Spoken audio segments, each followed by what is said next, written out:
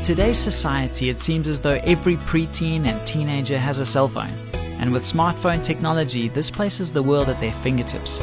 This is not easy territory for parents to navigate, so we're going to talk more about the guidelines for allowing kids to have cell phones on the next Family Matters.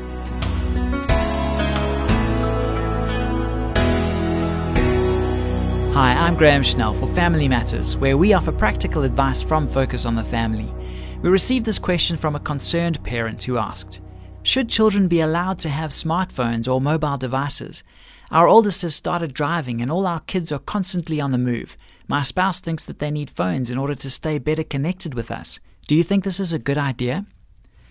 A great deal depends on your family situation, the maturity level of your kids, and the values you've attempted to instill in them during their growing up years. Technology can benefit us in many ways, but it also has its downside. Your spouse is absolutely right about the importance of maintaining connections with your children in today's uncertain and fast-paced world. But this is not to say that the plan you're considering doesn't deserve a second look. It comes with its fair share of legitimate reasons for concern.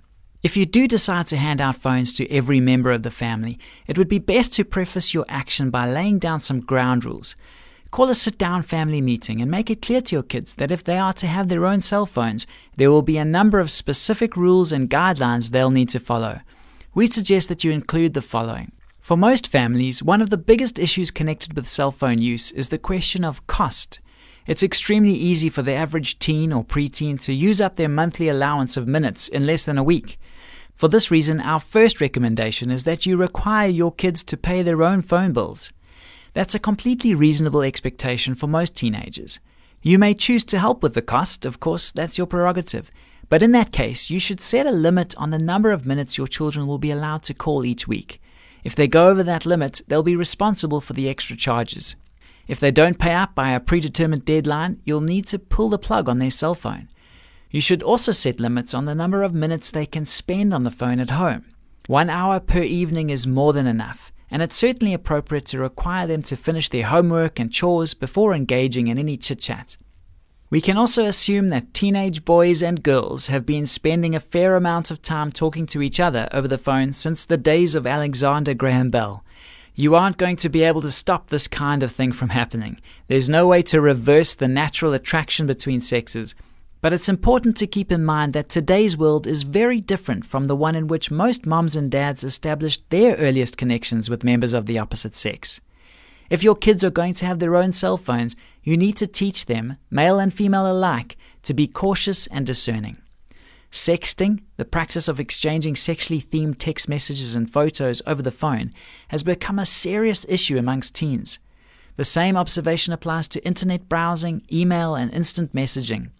If you aren't regularly discussing male-female relationships, safety issues, and sexual purity with your kids, now might be a good time to begin. By the way, let your kids know that as parents, you have the right to check their calls, texts, and other phone activity at any time. That's not invasion of privacy. It's providing protection and accountability. If you want to do further reading and investigation, please visit our website at safamily.co.za, where you'll find hundreds of articles as well as a host of resources that can help you to navigate this territory with your family. We hope that with the right measures in place, you can keep your family safe and protected from the negative aspects of technology in the home. This program was produced by Focus on the Family. I'm Graham Schnell, inviting you to join us again for the next edition of Family Matters.